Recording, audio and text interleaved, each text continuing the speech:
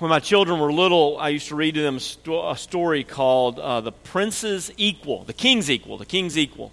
And it's a story about a very spoiled and heartless prince, the only oldest son of the king, and the prince was named Raphael, and Raphael could not wait to be king. And his father was sick and on his deathbed, and he said to him, "Son, no one in this kingdom wants you to be king, but you will be after I die. That is the law.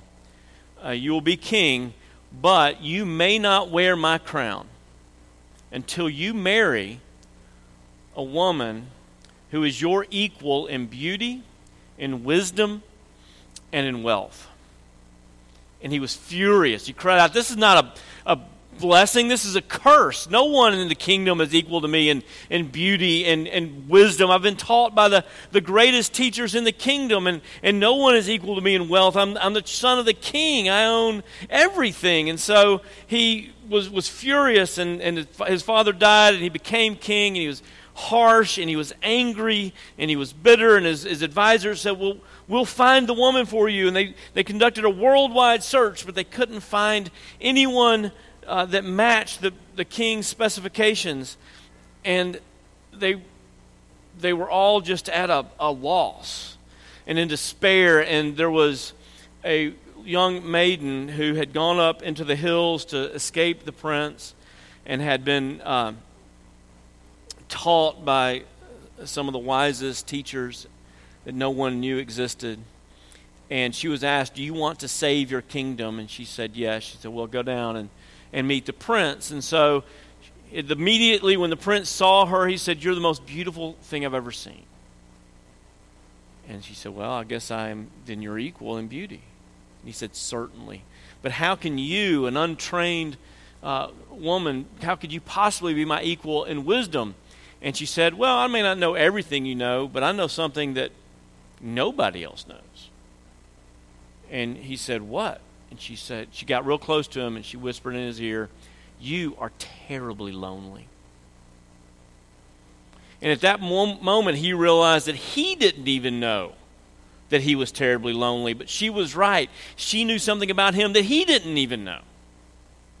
And so he said, "You are my equal in wisdom, but wealth, how could you be my equal in wealth?"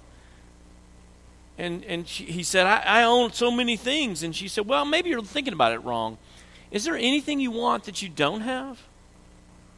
And he thought about kingdoms that he wanted to conquer and gold that he wanted to accumulate. And of course he thought about the crown that was just gnawing at him if he didn't have it. And he said, "Yeah, there's many things that I don't have that I wish I had." And she said, "Well, I think I'm wealthier than you because there's nothing that I want. I've got all my needs met." And he rejoiced, "My equal, my equal." And she said, "Not so fast. If I know things you don't know, and if I am content and you are wanting all these things, you're not my equal."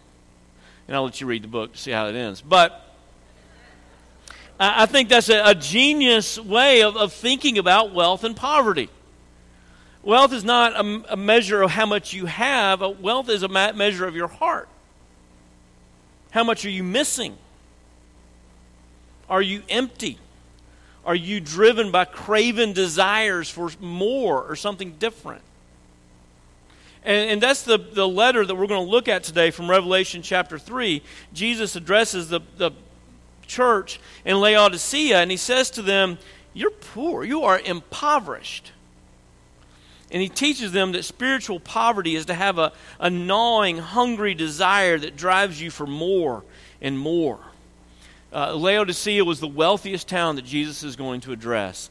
They were known for their springs. All people from all over Rome would come to sit in their hot springs and be healed from various, well, mainly from stress, but they thought from more.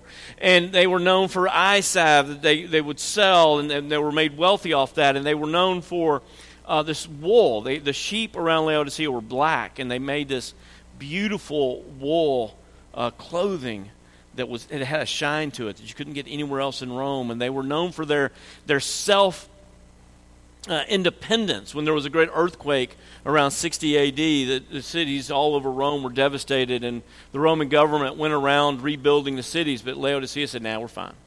We got this. We don't need anybody." And Jesus writes them a letter and says, "You need a lot more than you think."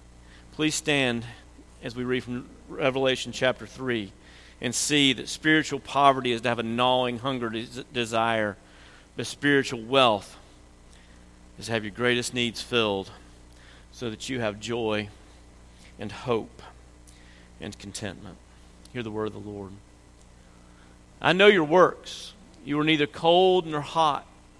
Would that you were either cold or hot. So because you are lukewarm and neither cold nor hot, I will spit you out of my mouth. For you say, 'I am rich, I have prospered, and I need nothing,' not realizing that you are wretched, pitiable, poor, blind, and naked. I counsel you to buy from me gold refined by fire, so that you may be rich, and white garments, that you may clothe yourselves, and the shame of your nakedness may not be seen, and salve to anoint your eyes, so that you may see. Those whom I love, I reprove and discipline. So be zealous and repent. Behold, I stand at the door and knock. If anyone hears my voice and opens the door, I will come into him and eat with him." Thus far, the reading of God's word. Please be seated. The people in Laodicea thought they needed nothing, and Jesus writes them the sternest letter that he writes. He doesn't say, "You're doing anything well." He doesn't say, every other letter, the other 6 letters, he says, "Well, you do this good, you do this well, you do this great, but you don't do this." But in this one, he just jumps in. You think you are wealthy, but you are impoverished. You are poor, blind, wretched, pitiable, and naked. And he shows us here how wealth blinds us. How tempted we are to measure wealth by the stuff we have, instead of seeing true spiritual poverty in terms of what you lack. And I wonder if that's still a problem. How do you measure wealth? Is Bob Kraft wealthy, the owner of the New England Patriots? Won the Super Bowl 3 years ago, and how did he celebrate? He was so lonely, so longing for intimacy, that he went to a massage parlor and got his needs met by strangers. Is that poverty or wealth? How about Ehud Lanadio, the diamond trader from Israel, a billionaire who died getting plastic surgery because he just wasn't satisfied with his body? Is that wealth or poverty? How about Charlene Redditt, who takes her jewelry box with her into the hospital where she knows that she's going to die, because she wants to die as she lived, being generous and blessing the nurses with her diamonds? Is that wealth or poverty? How about the girls in our neighborhoods in Tulsa who hear their moms say in a moment of exasperation, "You're really gaining too much weight, dear." And so they don't eat again for a year, longing for their mother's approval that they may not ever get.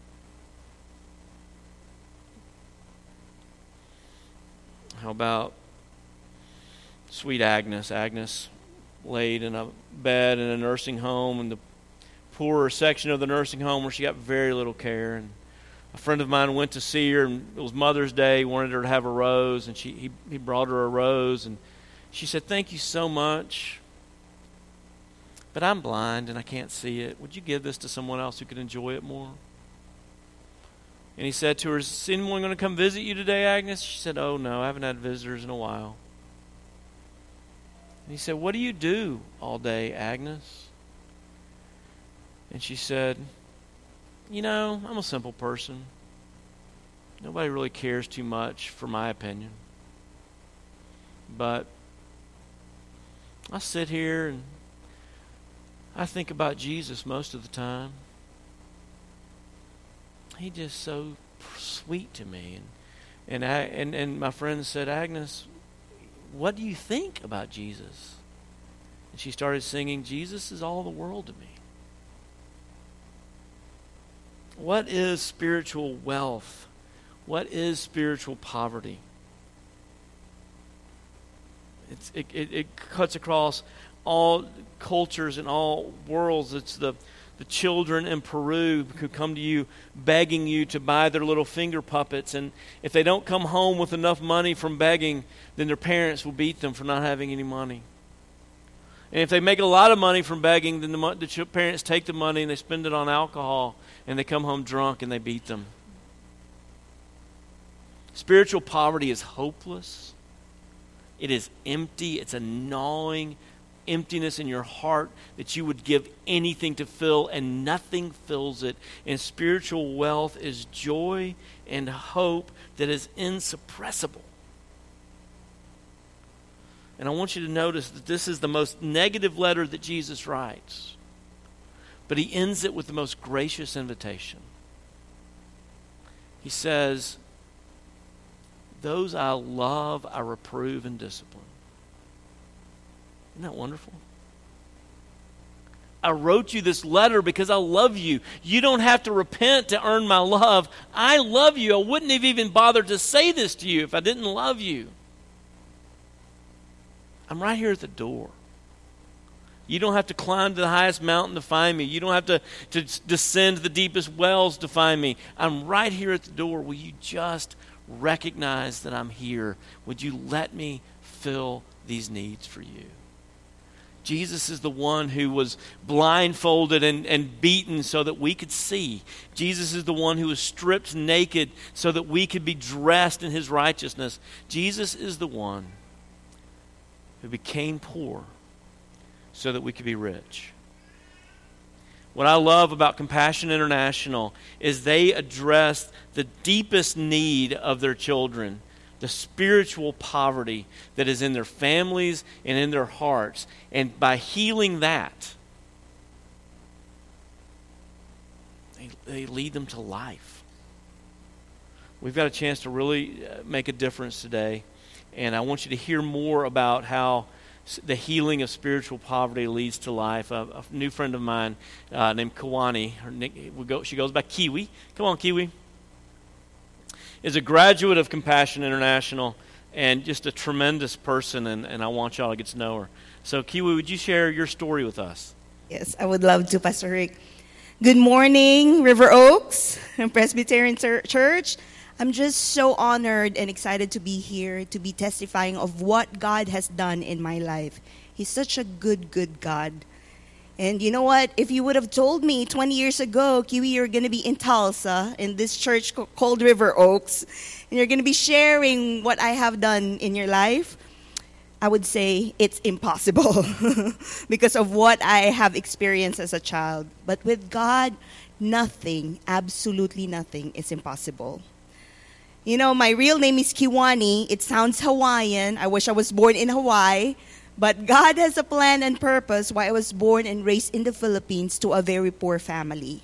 My dad, he's an alcoholic, and each night my parents would fight because he's always drunk. There are 3 brothers ahead of me who died because of lack of medical attention. My third brother, he was supposed to be born cesarean section, but my parents could not afford the medical care necessary. So what they did, they cut my mom open without proper anesthesia. My mom screamed for pain, but my brother didn't survive. After that, I was born and another sister. And I remember growing up in the Philippines, it was so difficult that there are nights that I would beg my mama and papa for food. Ma, pa, please. I could not sleep because I was so hungry. But even my parents would give up the food that they're about to eat that night, which is most of the time rice and soy sauce or rice and salt. It would still be not sufficient.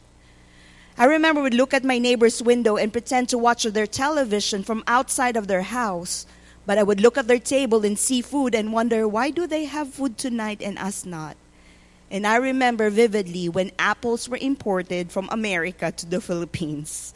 And I would beg my mama, Ma, please, I want to taste this apple.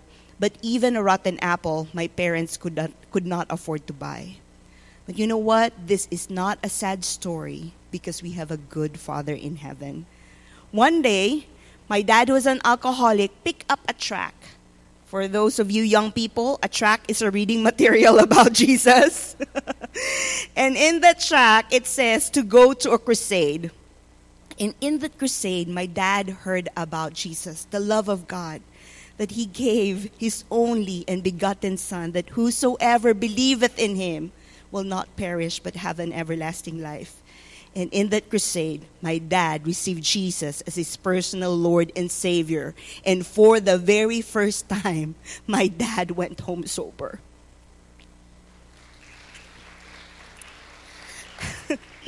My mom was so surprised and asked him, "What's wrong with you? What happened?" And my dad said, "Nothing is wrong with me. I received Jesus as my Lord and Savior, and you need to come to church with me." So he brought us to church, and me and my sister, we would sit in Sunday school. And in Sunday school, they would sing about Jesus, that Jesus loves the little children, all the children in the world, red, yellow, black, and white, that he cares, that he provides. But as a young kid, I could not comprehend that. Who is this Jesus? If he cares and if he provides, then why do we live this way? But you know what? We have a good Father in heaven.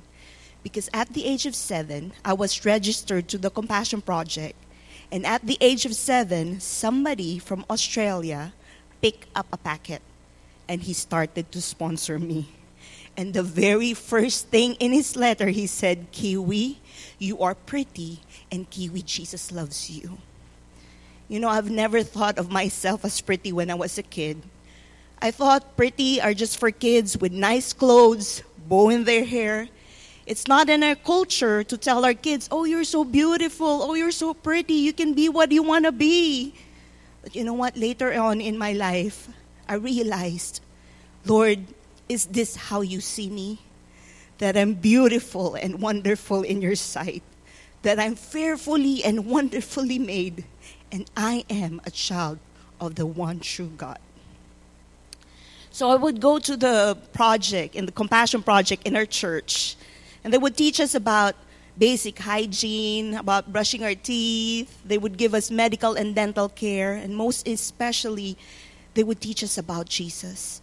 My teacher there, she told me, "Kiwi, yes, you are poor. This is your situation, but this is not your destiny." For in Jeremiah 29:11, it says, "For I know the plans I have for you, saith the Lord. Plans to prosper you and not to harm you. Plans to give you hope and a future." But sometimes we stop in that verse. But the following verses, it says, "Seek me, and you will find me if you seek me with all your heart."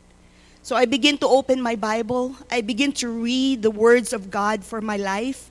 I begin to grasp the promises of God for my life.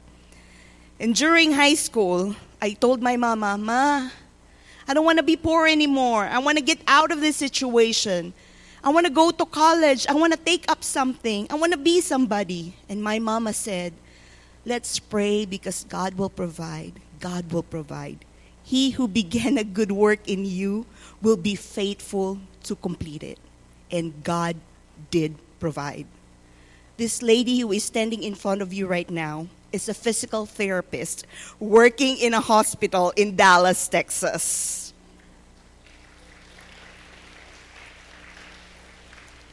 We have a good Father in heaven. You know, after graduation from my course, I need to take a very difficult exam. I can see there's a lot of younger people here too who are scared of failing, who are scared of the unknown. Older people are scared too, scared of the unknown, failing. But every time I open my Bible, God would tell me, "Kiwi, is there anything too hard for me?" And the answer is nothing, absolutely nothing is too hard for the Lord. All of my promises for you are yes and amen. Out of 1,700 students who took the exam, I landed 10th place. And because of that, they gave me a medal. Our government gave me a medal. And as I was receiving this medal, I told the Lord, "Lord, if only my sponsors were here, I'm going to give this medal to them." You know, every year in our church, we have a prayer and fasting. And usually I don't join because I was hungry when I was a kid. But that year I said, I'm going to join and I'm going to pray for just one thing. I'm going to pray for that I'm going to see my sponsors.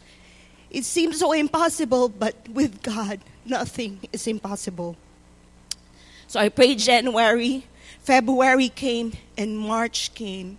A group of Australian sponsors came to the Philippines and they asked me to give my testimony. And you know what? After that, they asked me to come to Australia to meet my sponsors. And I think I have a picture for you. And when I saw them, I ran to them and hugged them. And over again, I told them, thank you so much. You didn't just change my life, but my family. And I know one day my community. My mom became a pastor of a small community church in the Philippines.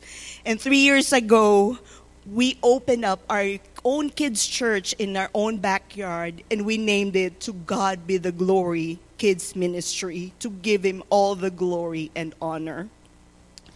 After that, after my visit with them, I went home to the Philippines. And I can't find a job. And I said, Lord, did I make a mistake in choosing my profession? I cannot find a job in the Philippines.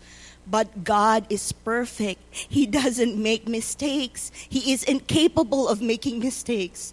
One Sunday, I told the Lord, Lord, the verse of the pastor that is going to tell us is your specific word for me. And the verse is for Abraham. The word is for Abraham. It says, go out of your country. Go to the land that I will show you, and you will be a blessing. And I said, how am I going to do that? I don't even have money to go out of my country. And I told my Lord, Lord, if it's your will, it's your bill. You're going to pay for everything.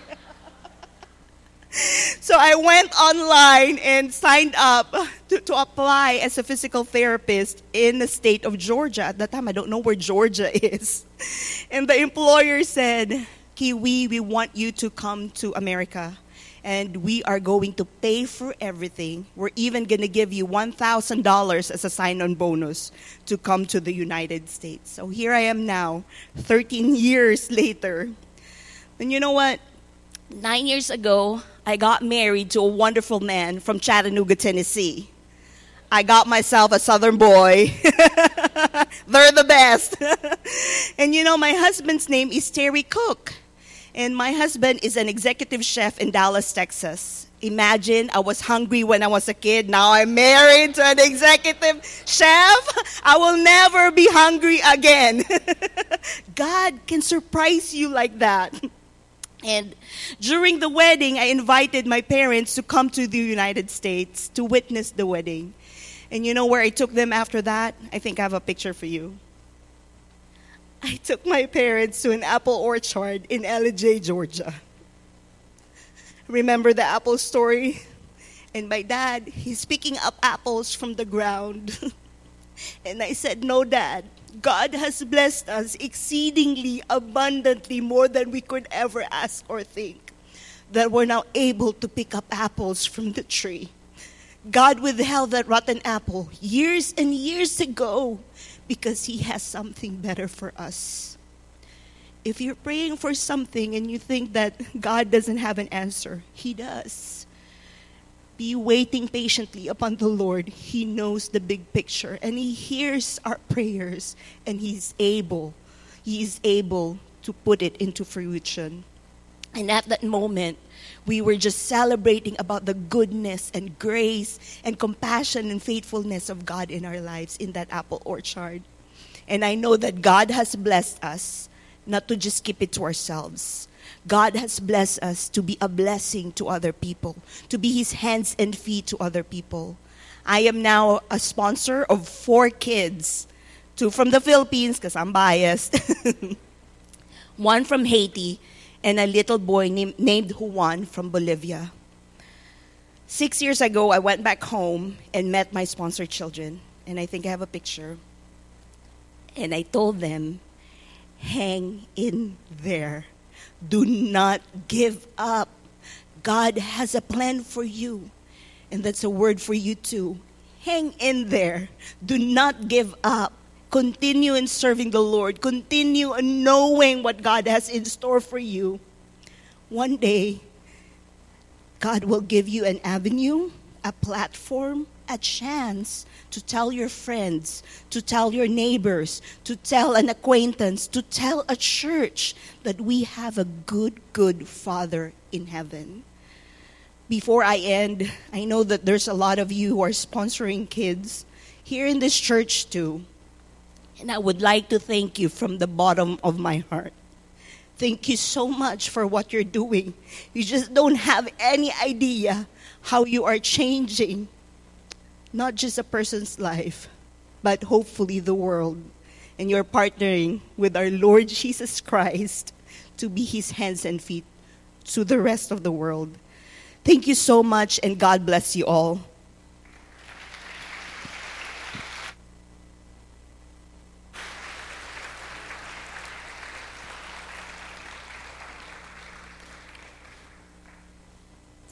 You were wondering why the sermon was so short, weren't you? I was in a hurry for you to hear that. All right, so this is, let me tell you just a little more about compassion, and because I think it's important, some of the things I want to highlight. The main thing I want you to know is this. If you ask any sponsored child all over the world, what do you think of Compassion International? They're going to look at you with a blank stare and say, what are you talking about? All of the help comes through their local churches. The support that we give goes to the local church. It goes to provide for medical care and dental care and for Bible classes and to teach them the Bible and to take care of them and in some cases to give them food, whatever is needed. But it all goes through the local church. All they know is they have a sponsor. Somehow their local church found them a sponsor who's taking care of them. And that builds this tremendous bond between the children and the church, and is a huge blessing to what Jesus is doing in those places. So this is how it works. Out front there are tables filled with these pictures. Last time we did this was about 3 years ago. I picked up a kid. Can you show that slide? It's already up there. There he is. There's Brian. He's my champ. He's holding up our Christmas card from last year, and a little note that says, "I love you, Ricky." He's a sweetheart, and he's from the Philippines as well, and so he's my buddy. I also have another kid named Rose that we've been sponsoring for 20 years. She's Will's age, and we picked her up when she was 3, and so that's been a lot of I guess 18 years, but it's been a blessing. So these are real kids. These are not models from a suburb of Los Angeles who pretended to be poor and had their picture taken. These are real kids in real places. There's not 10 others of Liz Vania. There's not 10 other of her, in other churches. This is the only one.